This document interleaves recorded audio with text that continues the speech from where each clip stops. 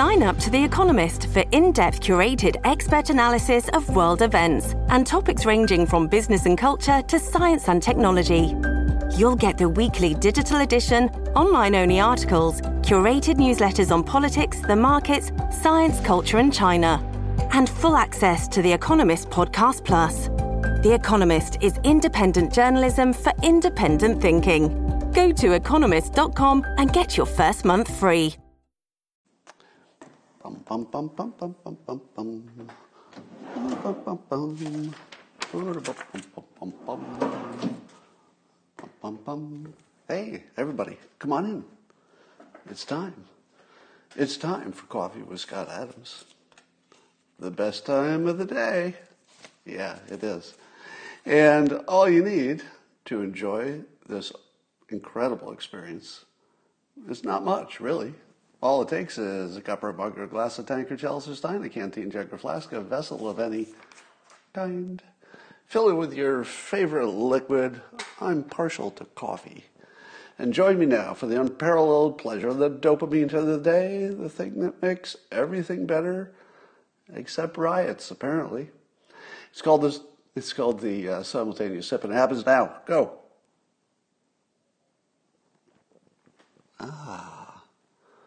No, I was wrong. I did make the riots a little bit better. You might not notice it with all the fake news, but pretty sure there was a benefit there. Well, I was at first happy to hear the report that there were no deaths from Hurricane Laura, but the update is there is a 14-year-old who lost his life. So that is tragic. And while not downplaying the loss of life, it is remarkable that there was that little bit, that the loss of life was small. And part of the solution for that might be we're getting smarter, maybe we just have better communication. Part of it was that it was predicted to be bigger than it was, so that's good news. But I saw this bit of persuasion coming out of the local government trying to get people to evacuate.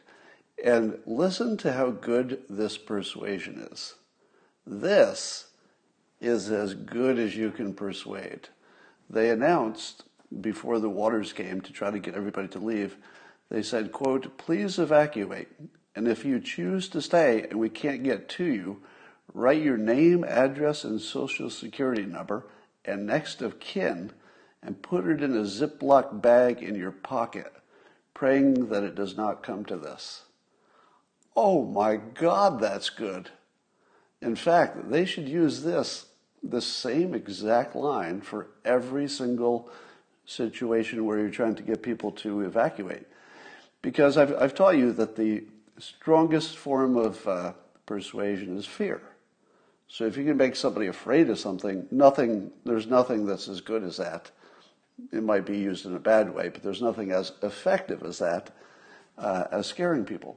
But if you're going to scare people, you want to make it visual. This is really visual. You can imagine the baggie. You can imagine yourself filling it out. You can imagine putting it in your pocket because you think, well, how would I attach it to myself, put it in my pocket? Very visual. It makes you deal with the question of how you would do it, which makes you think past the sale. The sale is doing it, and you're thinking about how to do it. Do I have a baggie? Would that be good enough? Whose name would I put on it?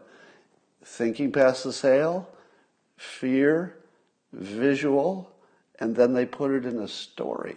You could actually see the movie of this part of your life where you're getting the baggie, you're filling it out, you're putting it in your pocket, and then here's the really powerful part. You can see your own lifeless body being discovered, and they find the baggie in your pocket.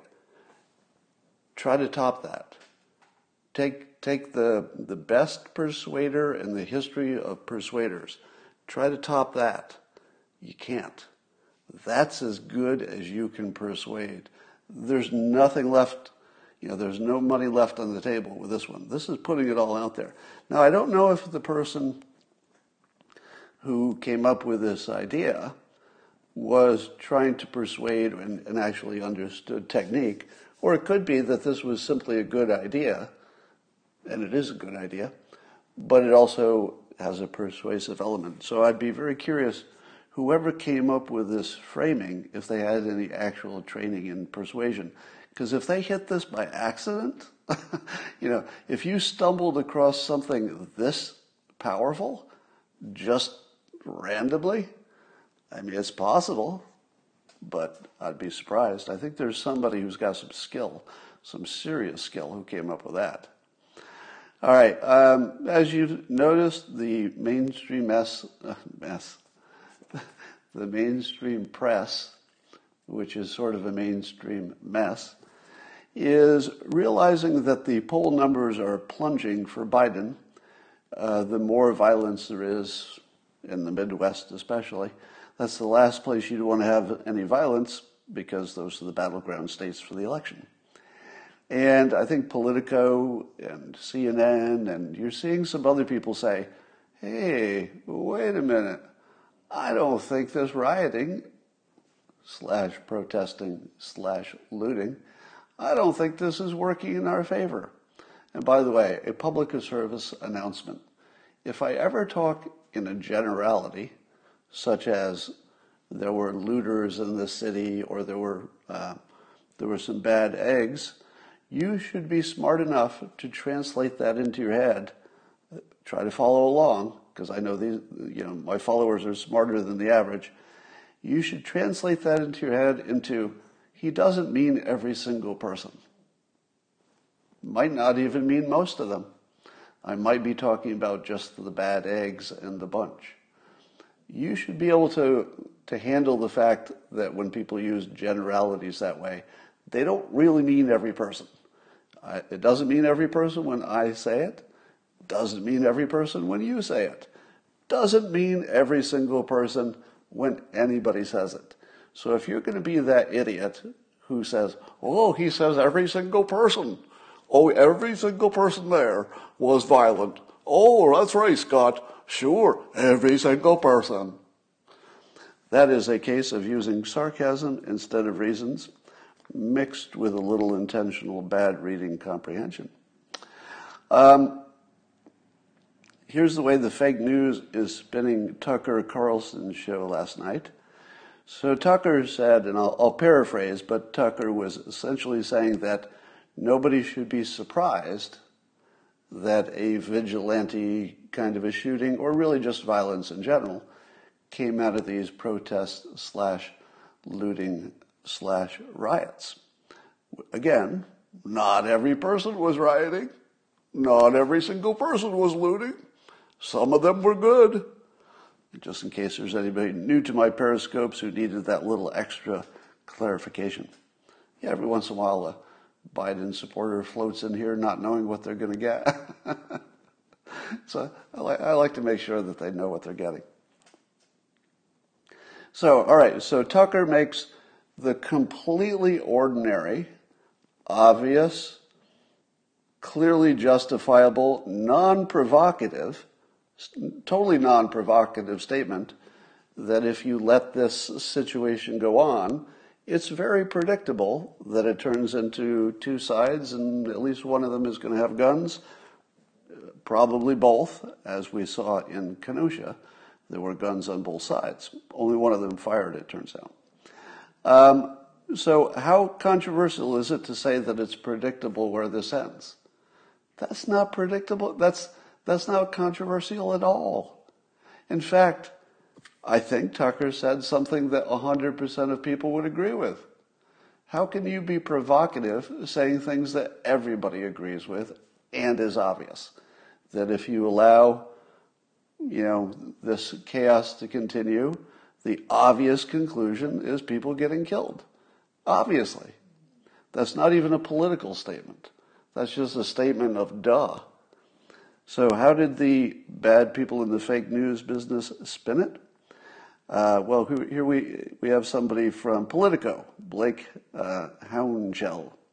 He's the editorial director of the website Politico. And he says, quote, vigilante violence was always one of my greatest worries about the present moment, tweeted Blake Hasnell. Now, keep in mind, he just completely agreed with Tucker Carlson because he said vigilante violence was always my greatest worry, meaning it was predictable. Predictable. That's what Tucker said. So now he's completely agreed with Tucker, so we're done, right?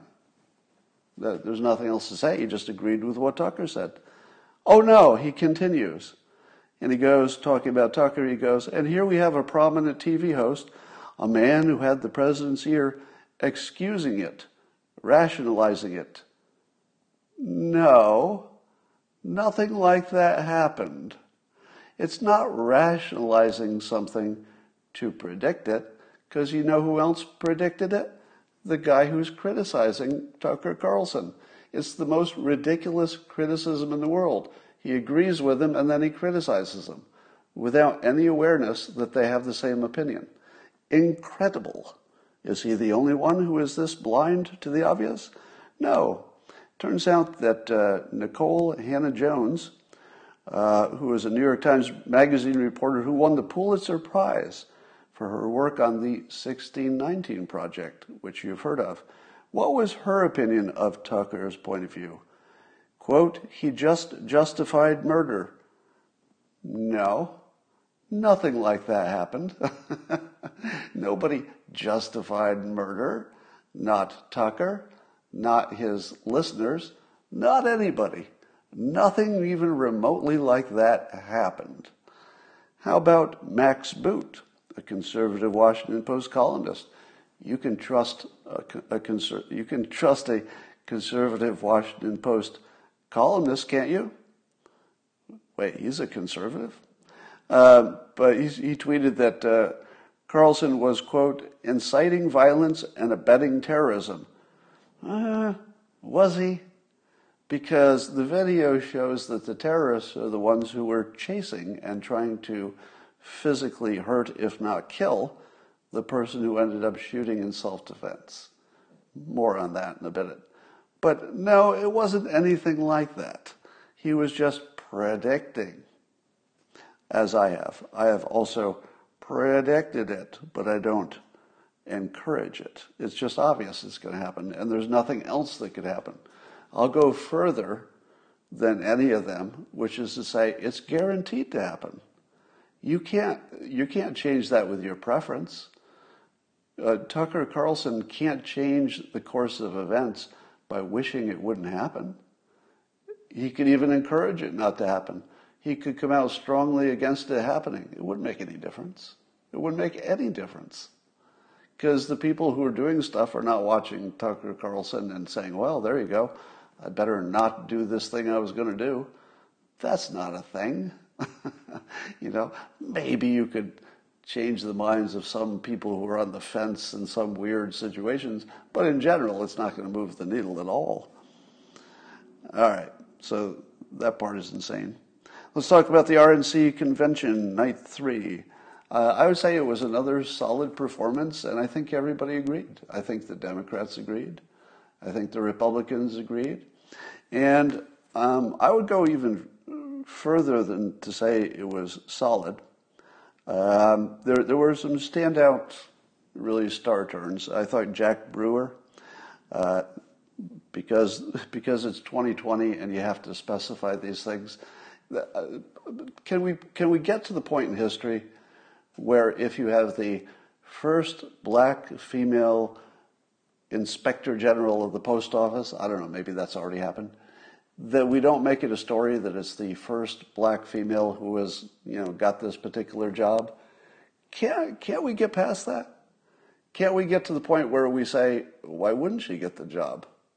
Can't we get to the point where we say, something, we're glad it's happening, but why is it news? Wait, is there somebody on the other side of this who doesn't think that, in my hypothetical example, is there someone who doesn't think a black woman can get a good job when all evidence clearly shows that, they're succeeding at the highest levels, especially in Congress? They're killing it in Congress. So why do we make this news? I feel like we've reached the point where talking about it makes it worse. If you go back 20 years or even 10 years, I suppose, yeah, it's worth mentioning. It's definitely worth mentioning if you get the first, let's say, whatever group for president or vice president, even for, for Congress. I think that that's fair to point out somebody, getting a powerful position. But yeah, at some point, we just have to stop calling out people's race for the news story. It just needs to be less important, and we're all going to be better off, I think, both for the good news and the bad news. Anyway, Jack Brewer, African-American man, was very pro-Trump, and the part that stood out, aside from the fact that he's really good on camera, I mean, there's some people who you put them on camera and they just disappear, and then there are other people who just not only light up the screen, but they seem to enter your space. That's what Trump does. Trump doesn't just light up the screen when you're watching him. He's in your house. I mean, he gets off the screen, he gets in your bones, he's in your DNA. And, I'm not sure that you can't really coach somebody to do that, I don't think. You can make somebody better at communicating. But whatever that thing is that Trump has that makes him light up the screen and then leave the screen and enter your house, that just comes along once every who knows. But Jack Brewer has a strong version of that thing, that charisma, that natural star power, I guess you'd call it. And it was interesting to watch that. But the point that I was most interested in is that he directly debunked the Fine People hoax. Does it matter that he is a black man who debunked the Fine People hoax? Yeah, it matters. It matters a lot. I had challenged anybody who believes this hoax to find me anybody in leadership in Israel who thinks it was true, under the theory that if Israel doesn't think that the president was praising these people who were anti-Semitic, if Israel didn't see it, they've got pretty good filters on this stuff. I don't think they'd let it go. At the very least, they would have said, hey, could you clarify this? We're worried that you were supporting them. Anything like that? Anything like that? No. Because Israel is not taken in by the fake news that so many of us are. So watching a black man who had tremendous just star power, really impressive, to watch him light up the screen and to some extent, not quite at President Trump level, but come into your life, he leaves the screen as well. To see him debunk that was useful, but what happened? The fake news immediately fact-checked him. They fact-checked him incorrectly and said, no, he got that wrong. There's just nothing you can do. If the fake news has a news silo, which they do, and nobody gets outside of that, so they don't see the other argument, they can just fact-check it. So CNN, ran much or most of the RNC convention on their network. So if you're wondering why the polls are moving, let me just put this idea in your head, and you're going to laugh that you haven't seen somebody say this yet. Unless you have. Maybe somebody said this, I haven't seen it. Think about this. CNN carrying the Republican convention was the first time a lot of CNN viewers had seen actual news, meaning the other side of the story. They've seen a version of the, filtered through the fake news, messaging, but they've never even heard the other argument. They've never seen a picture of Republicans looking like they have empathy. I don't think people knew there were black Republicans. I mean, of course they knew on some level, but I don't think that they knew that there were black Republicans who are so powerful that we're talking about them as the next president. If you were a Democrat who had only watched the fake news and you'd never seen any Republican messaging, counter messaging, any of the strengths, if you'd never seen any of that, what did you think when Tim Scott got up there and gave his, incredible speech? Did you say to yourself, who's he? Probably. You probably said, "Who's he?" I didn't know there were any black Republicans. And when Jack Brewer was talking last night, how many people said, "Wait a minute, why is a black guy saying that the fine people thing was a hoax?"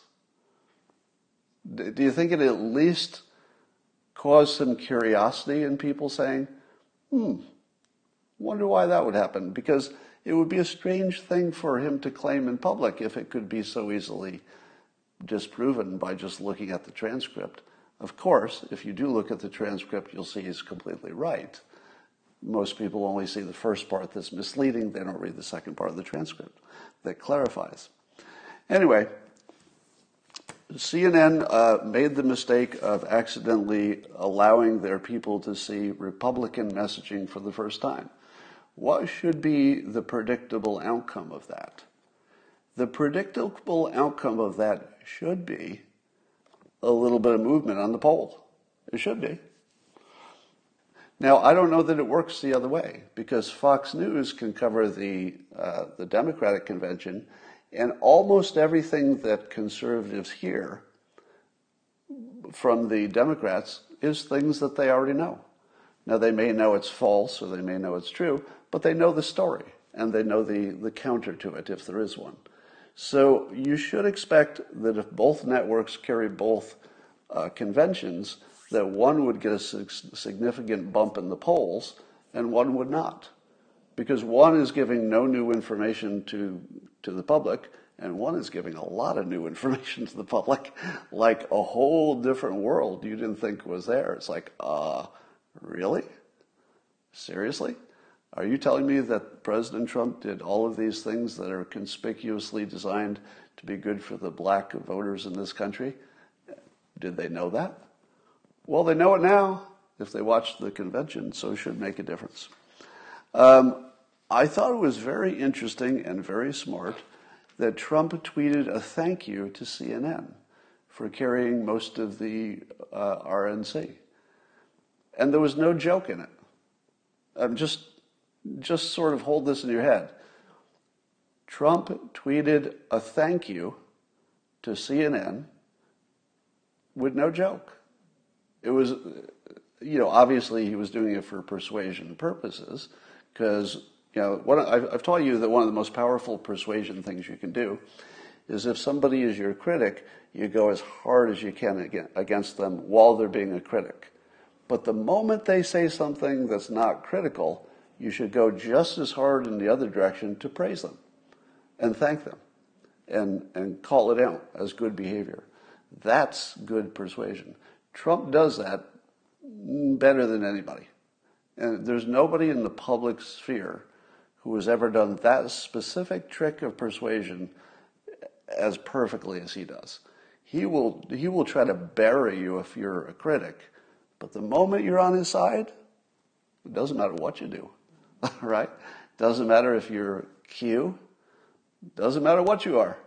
If you're on his side, thank you. I'm glad you support America. So that is good persuasion. It's, obviously persuasion, but it's good persuasion.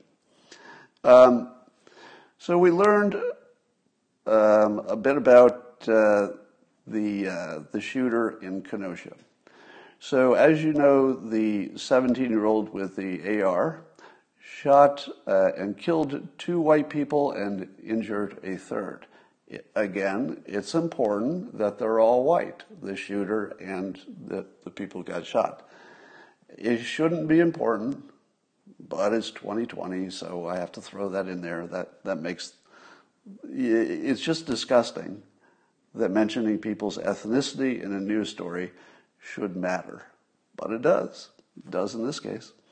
And so here's what we know about them. This is Andy Ngo. If you're not following him, his last name is spelled Ngo. He's got pretty much all of the useful information about these protests and what comes out of them. And he reported this morning that one of them was a 36-year-old. He's the first one who was shot. And the video shows him chasing after the shooter and throwing something at him. In other words, attacking him with the risk of grievous bodily harm. And if he got shot for that, and of course we're still in fog of war, but that's what it looks like, that was self-defense. Turns out that the guy he shot was also, coincidentally, a registered sex offender for a sex crime involving a minor. All right, that's good context to know, isn't it? How about the next one? The other one was 26, and he was shot. And he was filmed chasing down the teen who did the shooting and hitting that teen when he was on the ground with a skateboard. Now, that was, again, not risk of, but grievous bodily harm. He actually hit him. And then the teen shot him dead. The person who got shot dead has a criminal history that includes charges of battery and repeat domestic abuse. So far, the kid with a gun shot a registered sex offender and somebody with repeat domestic abuse allegations. Doesn't mean they were guilty. They're allegations. The third person who shot, and this one survived, he was 26, and he's a member of the People's Revolution Movement. He was photographed with a gun in his hand. I don't know if that was real, but it looked like it. He was filmed chasing after a teen with a pistol. All right? And he was shot at close range in the upper arm. Turns out he also has a criminal record that includes being intoxicated and armed with a gun. So I said quite clearly that I don't care about them.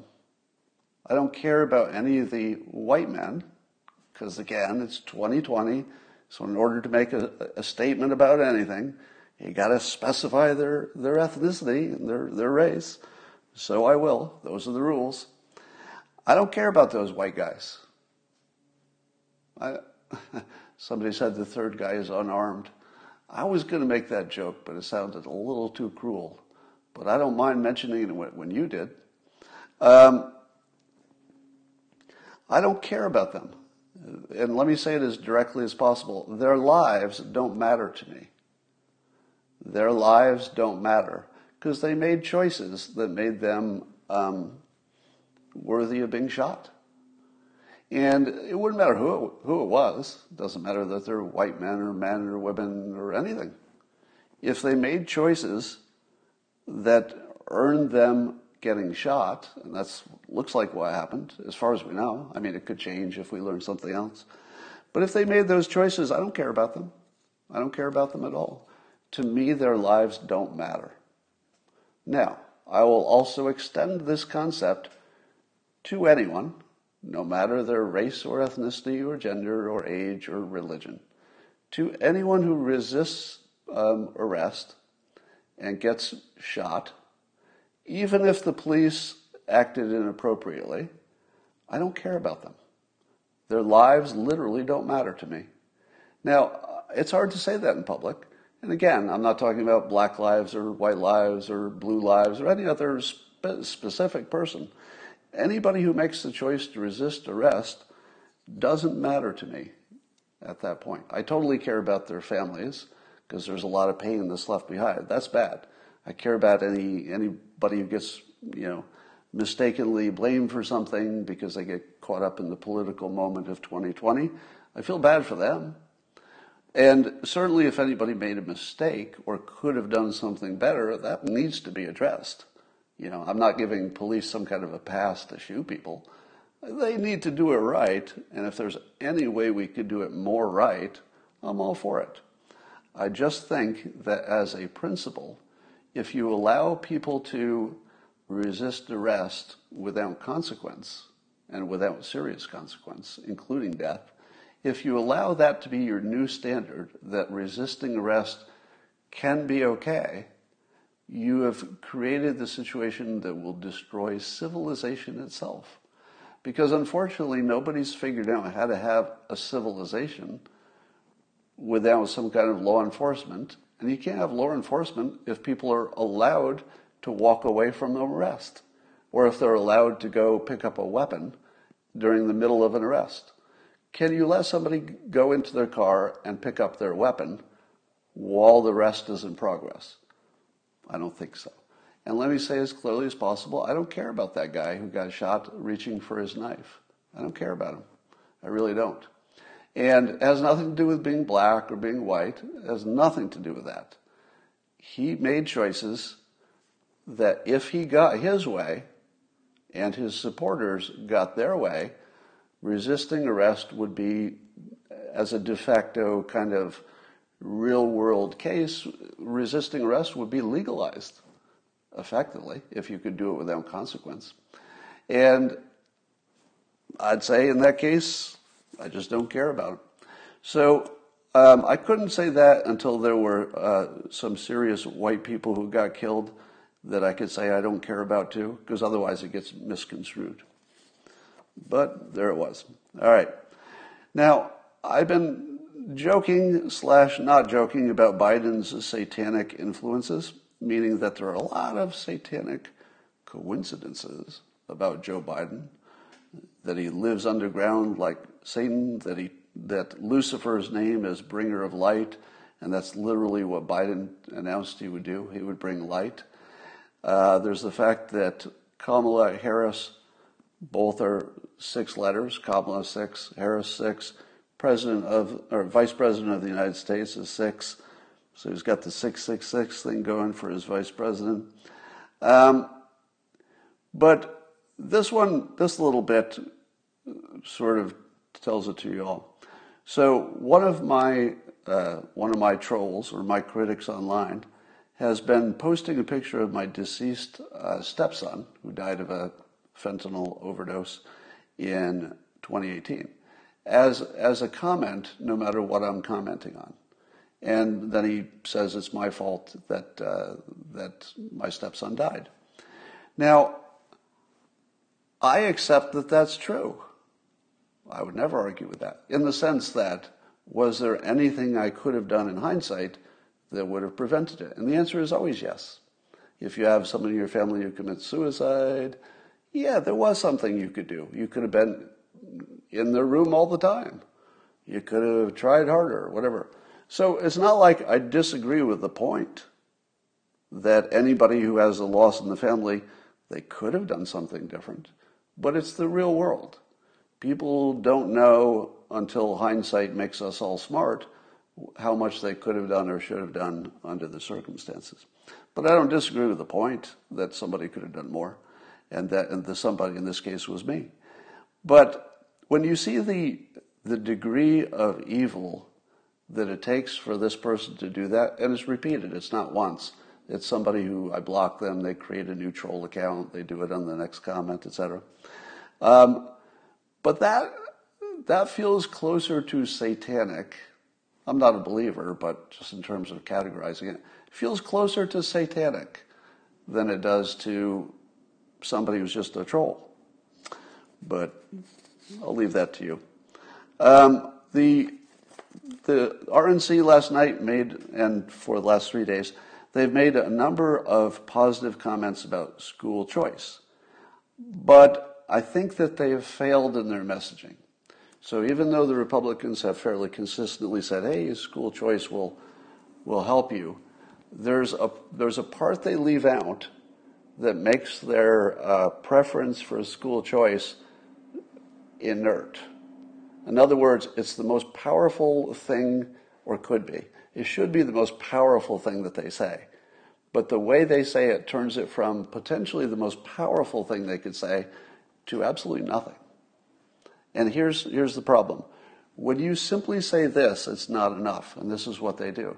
They say, we want more school choice because, competition is good, and then, parents can raise their children and the way they want. It's freedom. It's right. They say that sort of thing. That has no persuasive power, except to Republicans, which is not good enough if you're running for election. What they should say, and they're leaving out, and it must be intentional, is that the cause of not being able to have this freedom of education, if you will, is the teachers' unions, specifically the teachers' unions. If you unpair those two ideas and then you unpair it from systemic racism, you've lost all your persuasive juice. All right? The way to make it persuasive is to say systemic racism, the biggest cause of it, and it's real. If you're still arguing that systemic racism doesn't exist because you're a Republican and you don't want it to exist, it's a losing argument. And the reason it's a losing argument is A, it totally exists. It may not be in the form and type that other people are talking about it, but obviously it exists.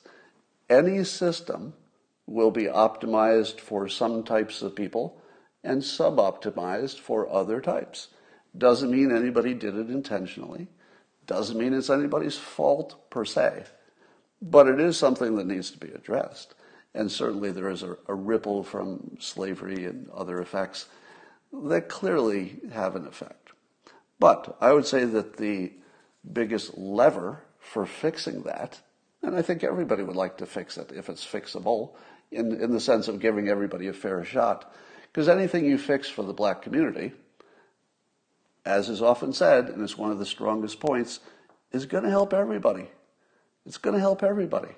There is no way to give the black community a boost that doesn't help everybody, unless you're just transferring money, which is sort of the dumb way to do it. But if you were to state quite accurately that the teachers' unions are the primary cause of locking the black community into the lower socioeconomic grouping, that's just true. That's demonstrably, obviously, observably true.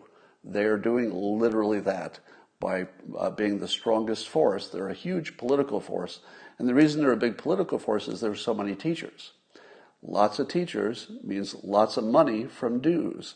Lots of money from dues means you can do things beyond what the school is doing at the moment, beyond the negotiating for the teachers. You can use that money, a lot of it, to influence politics, and they do. And they have so much money, because there's so many teachers, that they can actually determine, the local politicians who get selected, and then they can just cement their power, and they can lock in structural or systemic racism. And school choice is the primary way that anybody's ever thought of. If somebody comes up with a better idea, I'm open to that.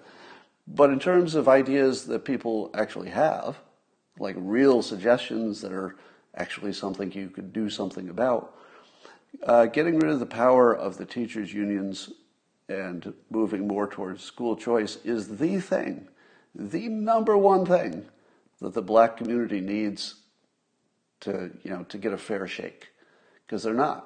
Anybody who says that you're getting a fair shake when you're black, especially if you're living in some urban place that's not so good, anybody who thinks that they're getting a fair shake, you're not paying attention. Because not only are they not getting a fair shake, but anybody who's in the same socioeconomic group also not getting a fair shake. All right? And it's because of the teachers' unions. So when the Republicans leave that out, they also guarantee that their message is weak. I don't know why they do it, honestly. All right. So here's what else. I would say also that nobody succeeds without a good strategy. Would you agree that the Asian Americans have a good strategy as a group? Again, when you talk about a group, you're not talking about every single person in the group. I'm hoping you're adult enough to know that. But isn't it true that the Asian American community has a strategy, which is stay out of trouble, legal trouble especially, stay out of trouble, and emphasize education, right? And it seems to work because they've done unusually well. Would you say that wealthy white people also have a strategy that works? Well, of course they have an advantage if they're coming from wealth, but they also hear good strategies just by being around it. They can observe what works and what doesn't because they're around success. If you've never been around success, you kind of don't know what it looks like. It has to be personal. You have to know somebody who is successful. It's not really good to just watch them on TV or read a book about a successful person. If you've not met one, it's a real disadvantage. I mean, a serious disadvantage.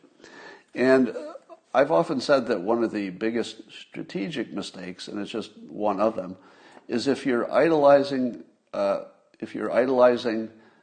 criminals, if they are your heroes, literally criminals, and you are de-emphasizing people who are doing it right and succeeding, then you can't really succeed.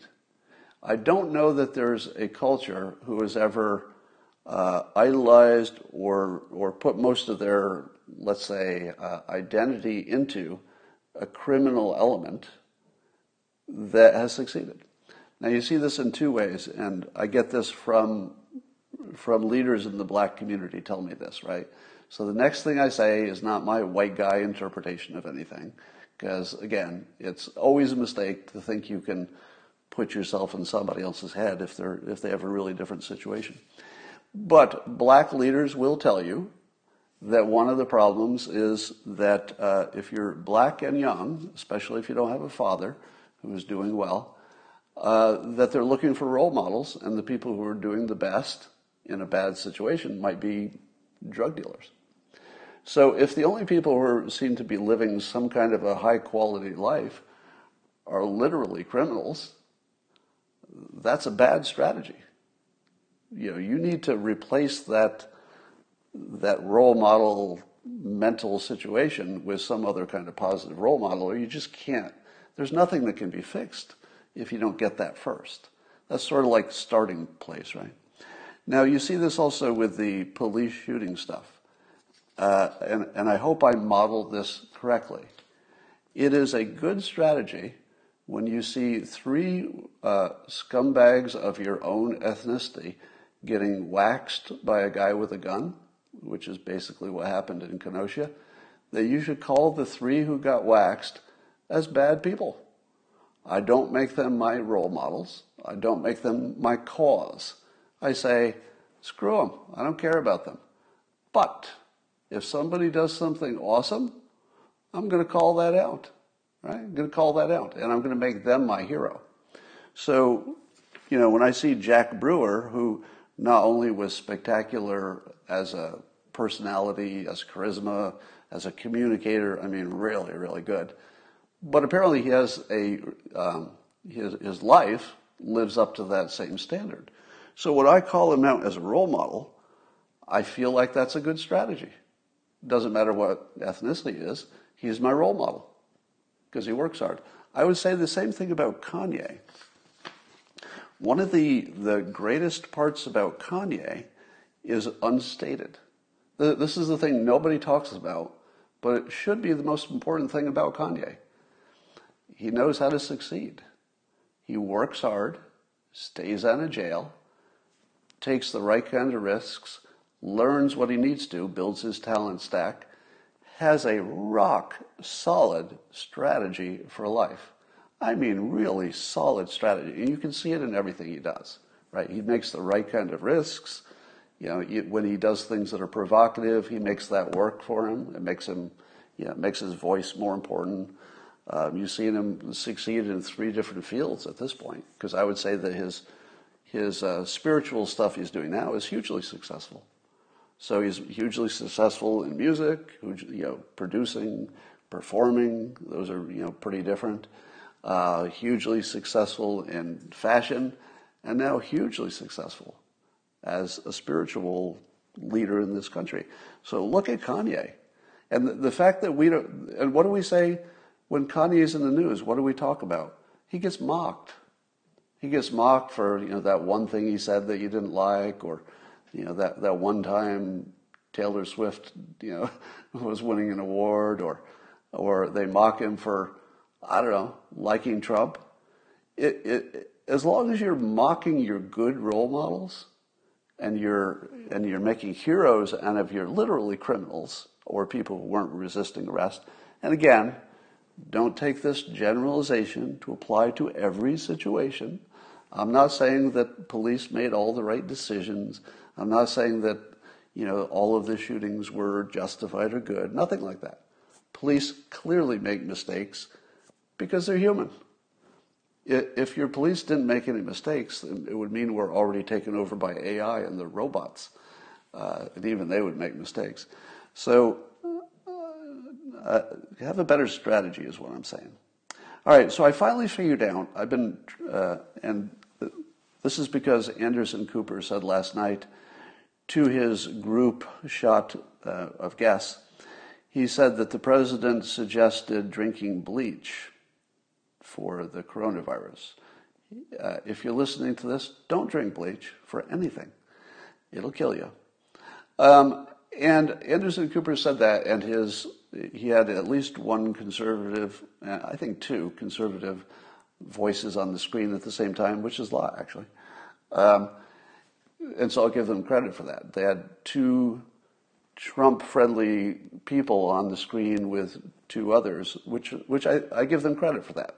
So taking President Trump's, let's take him as a role model in this. When CNN does bad things, I will viciously attack them because I think it's really bad for the country, the fake news. But when they do something that's clearly a good thing, Anderson Cooper had two, not just one, because you often see just one. He had two pro-conservative voices on with two on the other side, and I thought that was reasonable. So I'm going to call that out as a compliment. But so Anderson Cooper states this fake news that the president suggested drinking bleach, and both of the conservatives just went, no, they just made this noise like, I can't believe it. And then here's the amazing part. I always wonder, do the people who are pushing the fake news, how aware of it are they? Don't you wonder that? Are they doing it completely intentionally? Or are they actually not sure what the real news is? And Anderson Cooper, in my opinion, again, there's an interpretation that's coming, but in the way he dealt with their objections, he was saying, what, you didn't see that? Are you telling me that didn't happen? And they're like, like it didn't happen. He's like, seriously, you're telling me that didn't happen? And the genuine way he responded to that indicated to me, and it could be wrong, but it indicated that he thought it really happened. And I thought, my God, he thinks that actually happened. And so I had to go back and look at what the president said to figure out how somebody who does news for a living could believe that actually happened. And I figured out how they did the trick. And it's the way they did, there are at least 4 other hoaxes that fall into the same category. All you have to do is edit the video so you're taking out a clarifier. You just remove the clarifier if it comes before or after the statement. So they did the same trick with the Fine People hoax. They edit out the part where Trump says, I'm not talking about the white nationalists and neo-Nazis. They should be condemned completely. If you take that out, it does look like he was praising the racists, which is why he clarified. They just take the clarification out. And even he was aware that it could be misunderstood, and so he clarified. And then they just added out the clarification. But they did the same trick for the overfeeding the Japanese koi fish. All they do is lop off the part where his host, Shinzo Abe, if I pronounce it right, did the same thing by dumping the rest of the food in there. So Trump was just doing what he did. But if you don't see that context, it looks like Trump's just being a jerk and throwing all the food in there. And then the George Floyd case is slightly different, but it's instructive. Video can't tell you that George Floyd had a fentanyl overdose in him and it was going to kill him no matter what. Video doesn't show that. So if you show a video that can't show the central variable that mattered, which was he going to die anyway, and is that why he couldn't breathe? Turns out that's the case. So that video is fake somewhat accidentally. It's sort of organically fake because it can't show you the inside of anybody's chemistry. Video doesn't do that. So you believe with your own eyes what you saw, but of course you're fooled because the video is misleading. But here's how they did the drinking disinfectant and/or that morphed into drinking bleach. And I looked at it again, and I played a few videos, and I was like, holy cow, they did it again. So here's what they do to pull off that trick. So prior to Trump mentioning the injecting disinfectant, the immediate conversation before that was light used as a disinfectant. Now, if you take out the context that was light as a disinfectant, initially talking about outside the body, it was Trump who talked about moving that idea inside the body. If you take out the first part of the concept, you're confused. Then, to make matters worse, later Trump uses the word disinfectant. They also cut off the end where he brought it back to light to clarify that he was talking about light. So they take out the first part where the context is light as a disinfectant, using specifically the word disinfectant. So that when you see disinfectant as a word in the part that they do show you, it's out of context. Because now you think it's two different things. And I know that that's true because people in the comments said, hey, I heard it with my own ears. I saw it with my own eyes.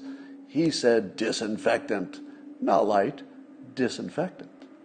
If you didn't know the context, you would think those were two different things.